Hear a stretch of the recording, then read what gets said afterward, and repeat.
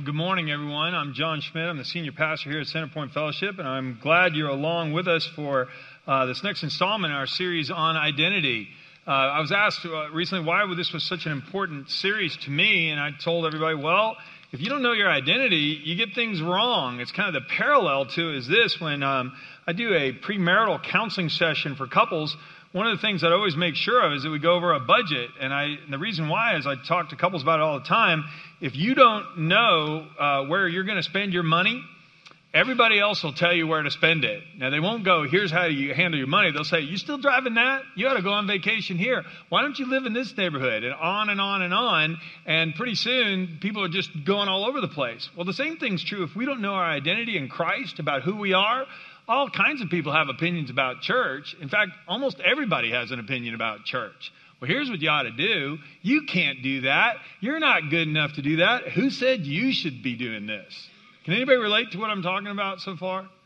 Well, if you can't, then that's why you're here. Because I want to talk to you about a lot of false identities going around where we get misunderstandings of what church is supposed to be and who we are as Christians. So today, I hope you leave here greatly encouraged. Let me have a word of prayer for us, and we'll jump right in. Lord, we thank you for your word. It's our guide in all matters of faith and practice. And Lord, if we don't know who we are, we're going to make bad decisions. And we're going to have people telling us that we're not qualified to do this, to represent you. We're going to have other people say it's none of our business, and we shouldn't even try to tell people about Jesus. That should be left up to the professionals, or whatever the case. And Father, today, we want to look at what your word says about who we are as the church. And Father, I pray that you'll speak and you'll move me out of the way because we want to know who you say we are. I pray these things in the name of Christ Jesus. Amen. Hey, if you need a pen to fill in the blanks, if you didn't grab one on your way in, please raise your hand. One of the ushers will be glad to bring one to you. So, point A, right at the top of your outline when we talk about we are the church, I want to hit a couple of themes that are said over and over again for those of us who are believers. First of all, that we are all priests. That we are all priests. Now, when you talk about this, the Old Testament priests, the idea behind this was that if someone was going to be a priest, they were the ones who represented the people to God and represented God to the people. Well, Peter says this applies to all of us now. What's more, you are his holy priests. Through the mediation of Jesus Christ, you offer spiritual sacrifices that please God. You're a chosen people. You're royal priests, a holy nation, God's very own possession. As a result, you can show others the goodness of God, for he called you out of the darkness into his wonderful light. Now, I read all this to remind us of this. What's real important here is that we are all priests is terribly important because sometimes what happens is inside a church, we assume that church staff people or ordained ministers, we're the only people who can play or we're the only people who can do real ministry. I know that this happened not long ago. It happens every so often. A fellow invited me to lunch with a friend, and he said, hey, John, I invited you to meet one of my friends, and we were having a nice lunch and stuff. In the middle of it, he goes, okay, well, the reason I got you guys together is, John, I want you to tell my friend about Jesus. And we hadn't even gotten to dessert yet, okay? So he brought me in as a ringer. I'm the guy that's going to tell your friend about Jesus. And I said, whoa, hold on. So we turned it around. I said, well, why don't you tell both of us how you came to Christ? And he did. And what difference that's made in your life? And he did. And I went, wow, you just did a great job of telling somebody about your faith. But he thought until then that I was the only one who could do it because I'm the pastor guy. Well, I want to break open the whole understanding of that this morning, that I'm not the guy who's the church. We are the church. And it's terribly important we understand this, that we are all priests in that sense. Now listen to this. Through Christ, we can all have direct access to God. We can all have direct access to God. Because of Christ, our faith in him, we can now come boldly and confidently into God's presence. Did you know that in the middle of the night, if you are worried about something, you can pray to God right there and he'll hear you? He's open 24/7 and you can walk right into the throne room of heaven in the middle of the night. If that's good news, would you say amen? Did you know if you're worried about a job interview and you're walking into the interview, you can shoot an arrow prayer right up to heaven on your way in? That's what a lot of people call it. Just shoot it, Lord, help me out. I'm scared to death here. And that'll count because the Lord goes right with you. Did you know you have direct access to him on your way into the job interview? And if that's good news, would you say amen? Did you know that when you've really blown it and you've said something stupid or insulting, or you have sinned and done something you knew was wrong, you can come to God and say, God, you saw that. You know what I said. You know what I did. Please forgive me. And give me the strength to never do that again. And do you know that God will hear you because Jesus Christ made that way open? And if that's good news for you, would you say amen? Amen. This isn't just up to the high priest who could walk in once a year.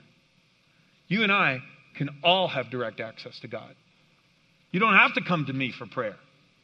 In fact, as you'll see in these next 2 points, we can all do this. Point 2, through Christ, we can all bring God's word to people. This is what I was mentioning a little bit ago with the guy at lunch. It doesn't have to be just me. We can all bring God's word to people. We just explain what God's done in our lives and explain what we know. You don't have to know everything, but each one of you, if you've given your heart to Christ, you know why you did that, and you know what difference it made in your life. And God has taught you certain things since then, and that's what he's going to hold us accountable to. Listen to what Peter wrote about this. The same guy who said that we are all priests said this: you must worship Christ as Lord of your life. And if someone asks you about your Christian hope, always be ready to explain it. But do this in a gentle and respectful way. Keep your conscience clear, and then if people speak against you, they'll be ashamed when they see what a good life you live because you belong to Christ. If someone asks you about your faith, just be ready to explain what you know. You don't have to explain what you don't know. Explain what you do. That's not just me. It's not just John Schmidt explaining things to people. I love the chance to explain what I know, but you're the one with the relationships with people that I'll never have relationships with.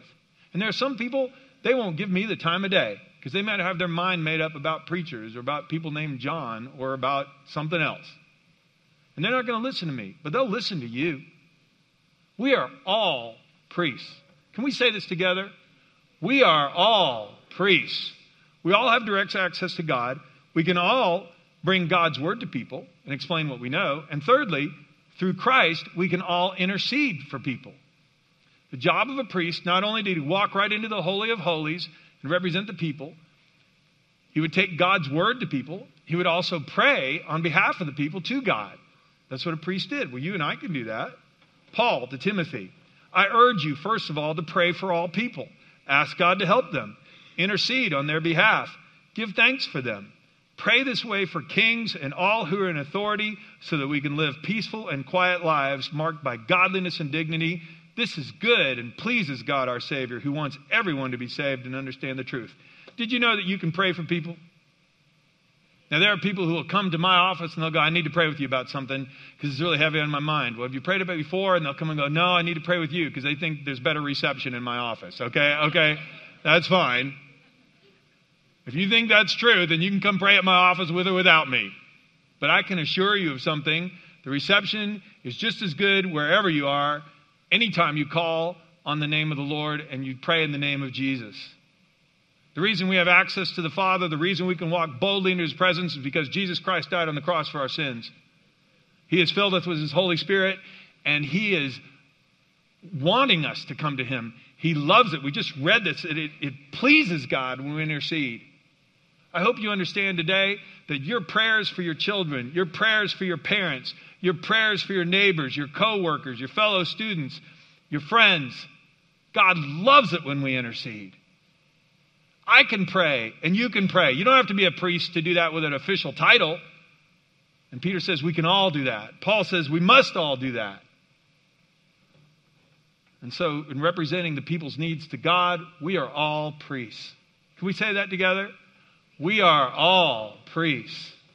Now in that paragraph we started off, Peter said that we offer spiritual sacrifices. Well, there's one passage in here that I wish I would have put in the outline. Can you guys put that up? It's Romans 12:1. In Romans 12:1, the Apostle Paul is talking about this. He says, and so, dear brothers and sisters, I plead with you to give your bodies to God because of all he's done for you. Let them be a living and holy sacrifice, the kind he will find acceptable.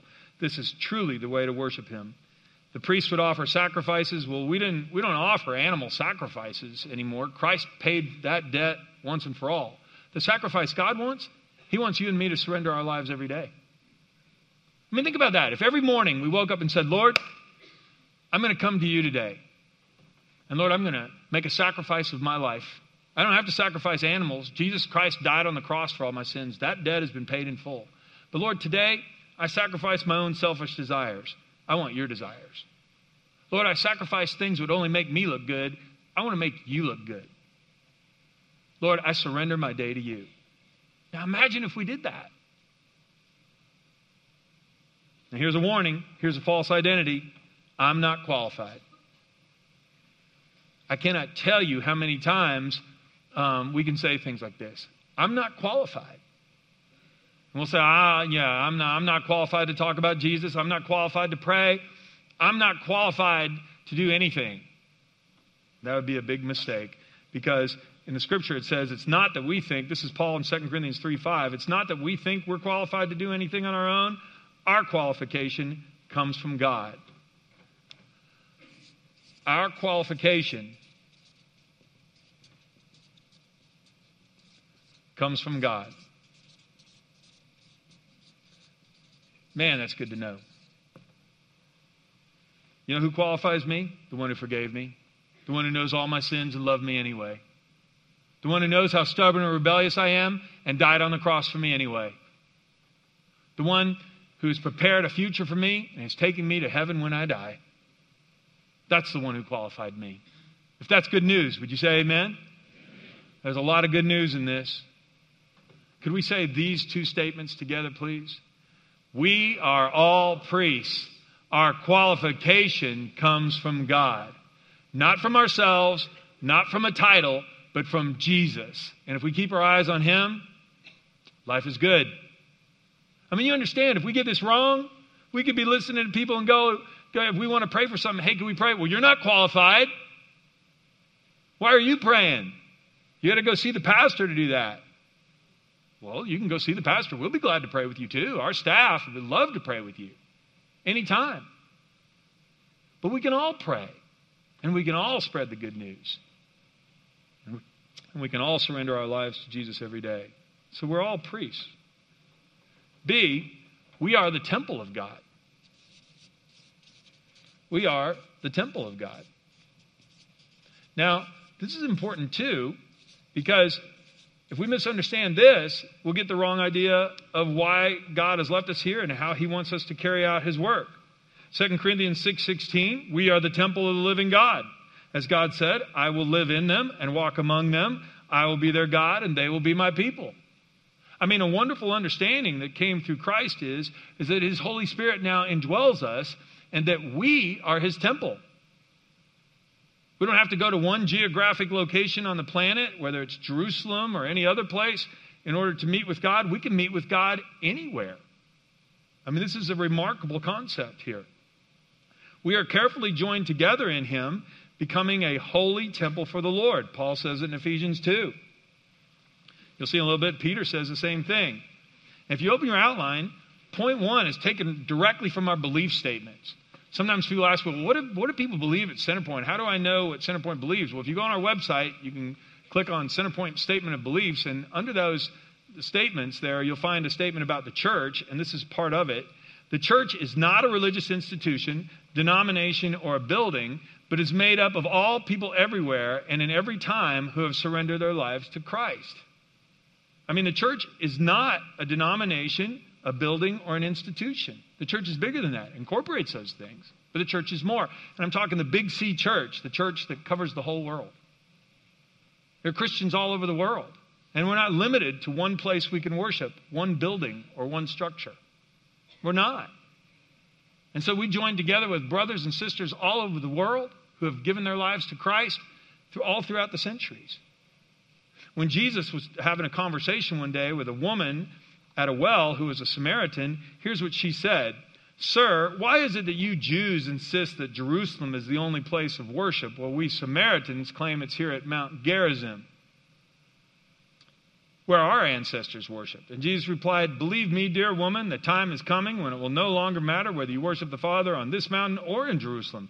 Indeed, it's here now. I mean, this is Jesus speaking. When true worshipers will worship the Father in spirit and in truth. The Father is looking for those who will worship Him that way. For God is spirit. So those who worship Him must worship Him in spirit and in truth. There'd been a big debate between the Samaritans who lived in the middle of Israel and the Jews who lived in the southern and the northern parts, whether you had to worship in Jerusalem or you could worship at another place. The Samaritans worshipped at a temple they built on Mount Gerizim. And Jesus said, well, you're not understanding at all. I've come to make something completely different here. It won't matter where you worship. You don't have to be at a specific location. In fact, when Solomon built that glorious temple in Jerusalem, in 2 Chronicles, it says that in a prayer to God, he said, the heavens can't contain you, so how could I ever think my building, no matter how splendid it is, the building I built for you could contain you? You can't be contained in a temple built by human hands. At best, it's just a place where we can offer sacrifices. And yet, many times we get the wrong understanding. Jesus said, for where 2 or 3 are gathered together as my followers, there I am among them. And it's really been fun for me to travel on different mission trips to different parts of the world and see where people worship. Some of them worship in church buildings. Some of them worship in living rooms. Once in Mexico, I was involved in a worship service that happened in an auto mechanic, in a mechanic shop, a car repair shop, where they took all the cars out and they cleaned out the whole place and they set up chairs in there, and you had a worship service inside of a garage. And it was amazing. It didn't matter. And one of the things we need to come to understand is that Jesus said, wherever 2 or 3 are gathered in my name, I'm there. Now, this is important because there's a false identity that can go on here, that the church is a place we go, not who we are. And if we're not careful about this, we can fall into this. Peter said, you're living stones that God is building into his spiritual temple. We are the church. And when we gather together, we can worship God in a living room. We can worship God in a hotel conference center, in a gymnasium, in a storefront, anywhere God's people gather together. It was never made clear to me how strong this point was. And a few years ago, when a tornado went through northern Alabama, just destroying all kinds of homes and businesses, and there was a church building that had been knocked down, and the reporter on the news was interviewing the pastor, and it was on a Saturday evening. And she said, well, how do you feel knowing, and how's your congregation handling this, knowing that your church has been destroyed? And he had the best answer I've ever heard. He said, what are you talking about? Nobody in my congregation was even injured. We consider ourselves really blessed. Our building was knocked down, but our church is fine. In fact, we're going to be gathering for worship in that warehouse right over there tomorrow morning, and you're welcome to come join us. Now, was he right or not? The church wasn't the building. The building got knocked down. The church was fine.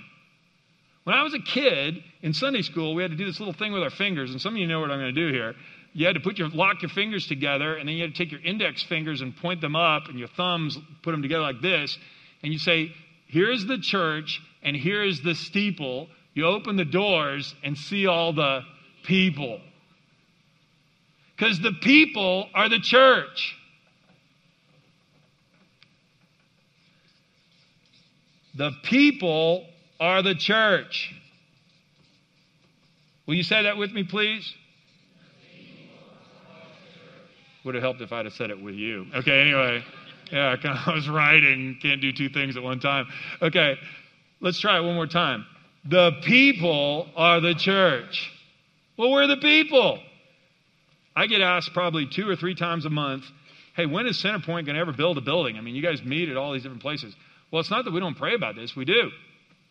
But it was important for us when we got this church started 7 years ago to make sure we put the emphasis on the right things and that we, the people, are the church, not a building.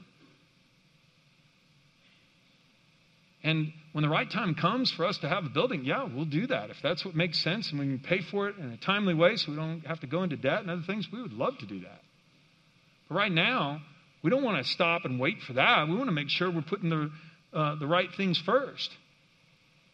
Because we are the temple of God and the people are the church, not the bricks and sticks. And look, when I tell you about the guy in North Alabama, we all go, oh, that's right. That's because it is right. And you don't have to go to a certain place. I mean, think how great this is. When we start up extensions, we can start up extensions of this church in living rooms, in Slap Out. We can meet at Whitewater Camp, and there are some people meeting there today. And there are people that are meeting at living rooms on the internet in other cities far from here. And they're gathering around this, and we're glad they can, because you don't have to come to a certain place. We just have to be worshiping God in spirit and in truth. And if that's good news to you this morning, would you say amen? Amen. Now think about that. We're all priests. We're the temple. And finally, the third one is, we are the body of Christ. We are the body of Christ.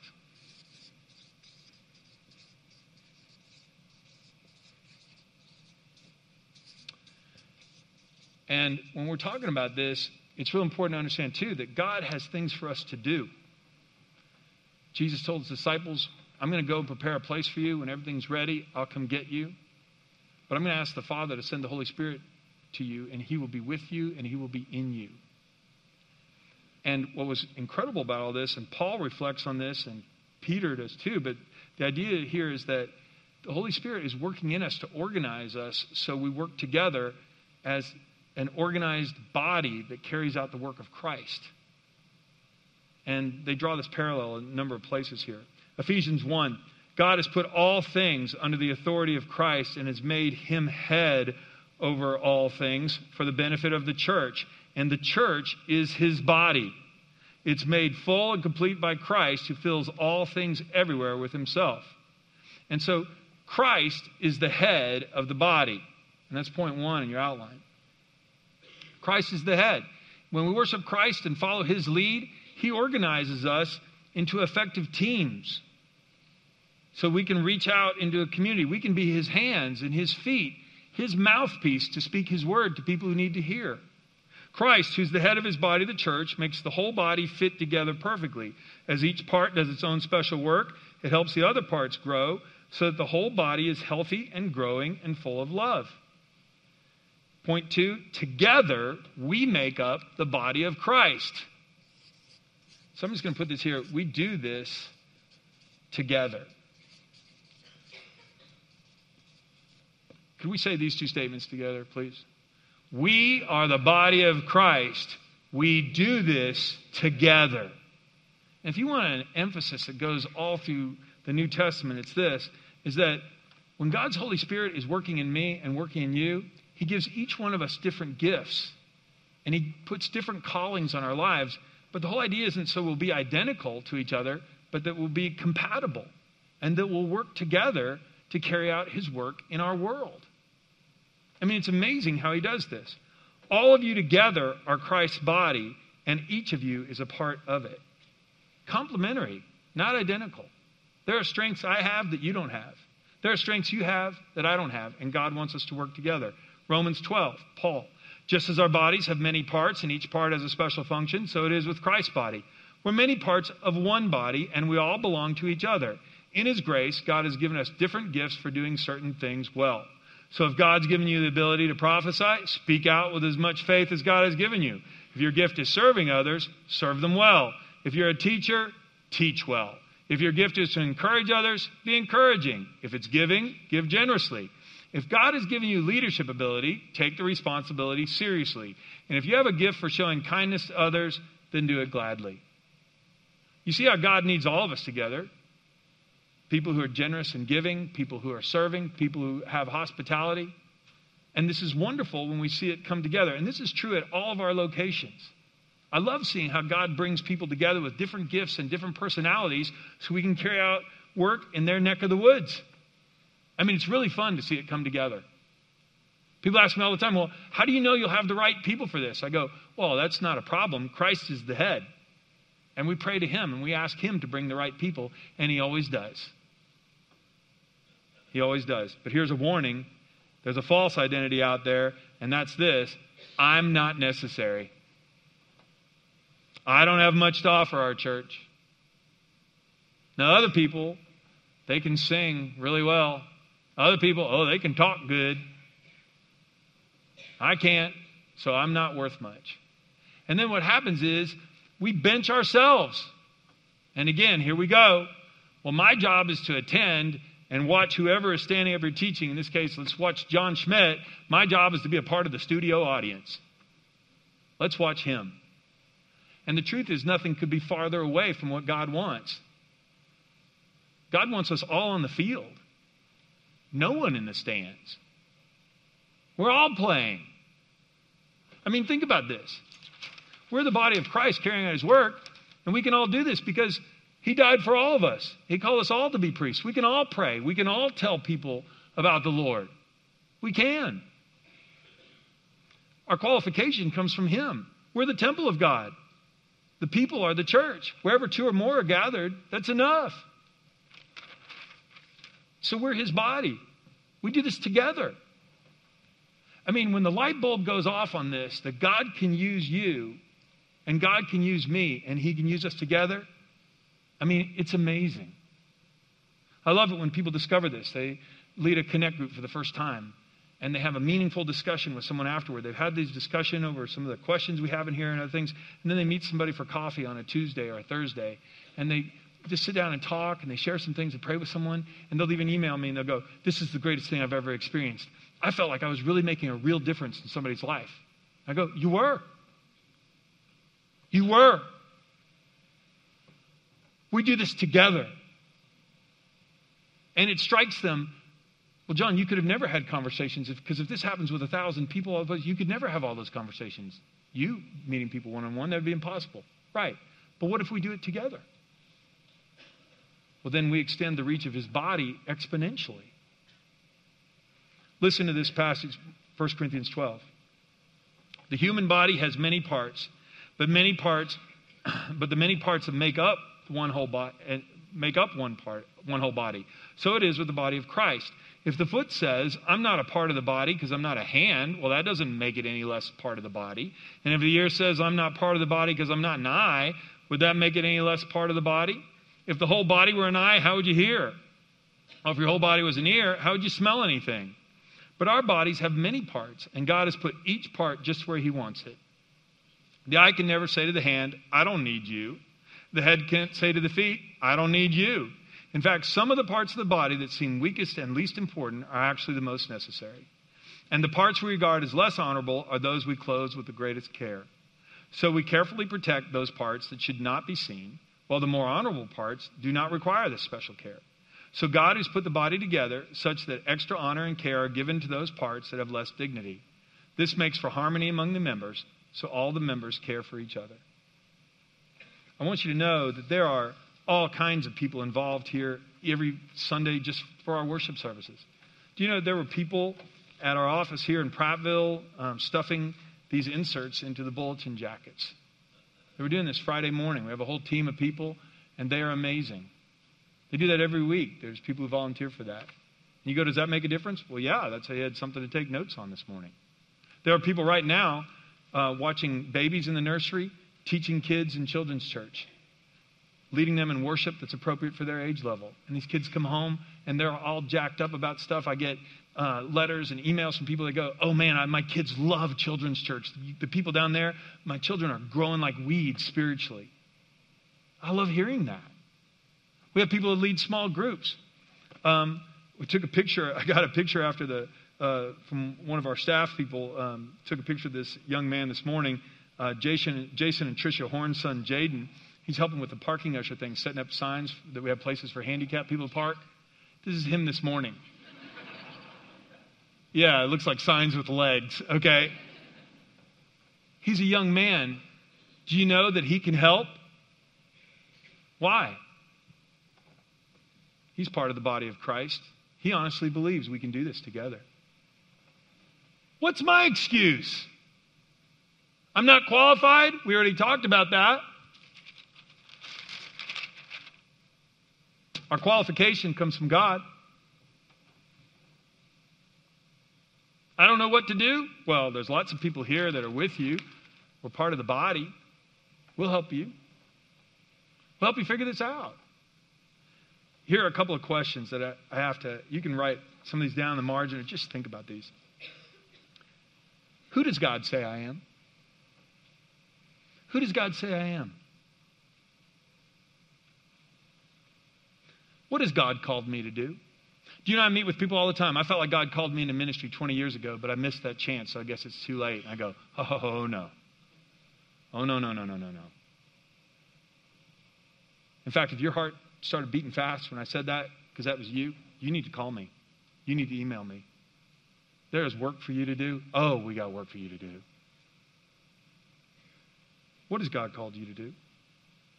He's calling you to step up, to lead a small group. You're qualified. Qualification comes from God. Well, I can't do anything in the church. I don't know. This would just be something in my house. Well, the people are the church. You don't need a building to do that. One more question.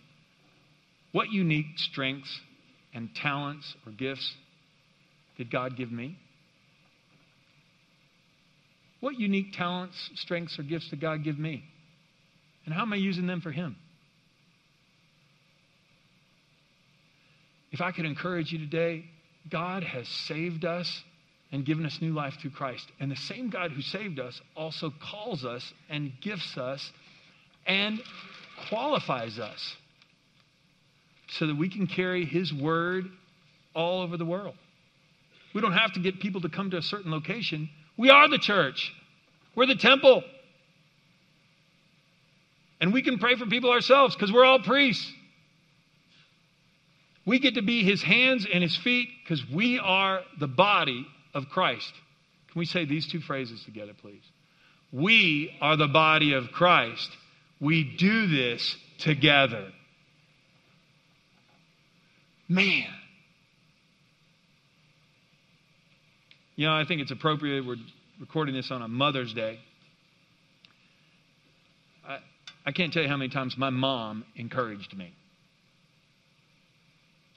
She would know all the gifts I had. She was so happy I went into ministry. My wife could tell you it was unbelievable.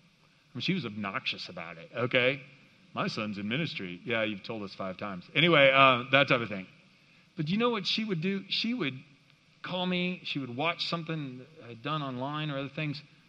And she would tell me, John, God is going to use you in this. You do this well, and this well. And then like a true mom, she'd also go, yeah, and you need to work on this and this too. But she believed in me. She said, you have a role to play. Moms are better at that probably than anybody I know. They see the potential in their kids. And they encourage them over and over again. So I think it's wonderful that we're talking about this on Mother's Day because this is what I think God would want us all to be encouraged in today. That we can all play. If you wanted a desire of all the elders of this church, that we would set up a church structure where everyone could play in every extension of this church that we have.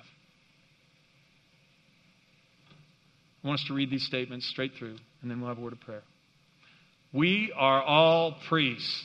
Our qualification comes from God. We are the temple of God. The people are the church. We are the body of Christ. We do this together. Let that sink in. This is God's word. This is who we are.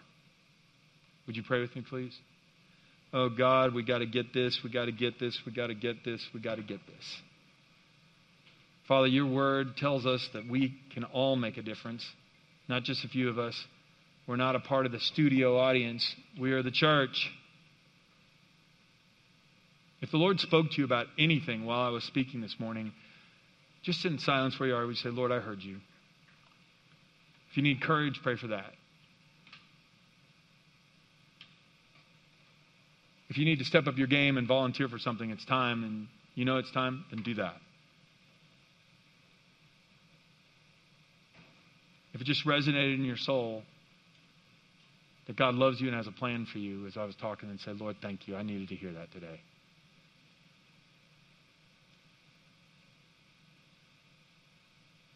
Oh, God, I thank you for our moms who always encourage us. And Lord, today I pray that you yourself encouraged us. You have great plans for us, and we have not, and you're not finished with us yet. We haven't reached our full potential yet. There's more. And I pray that we'll keep going. I thank you for the word, your word, Lord. I pray that we won't get our identity from others who tell us we're not qualified.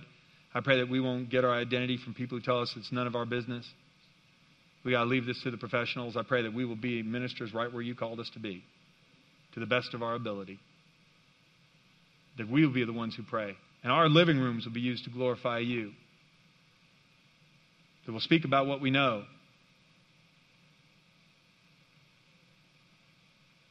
And we'll help carry the good news as far as we can carry it. We pray these things in the name of Jesus. Lord, Christ is the head of this body, and we surrender our lives to him. In the wonderful name of Christ, amen.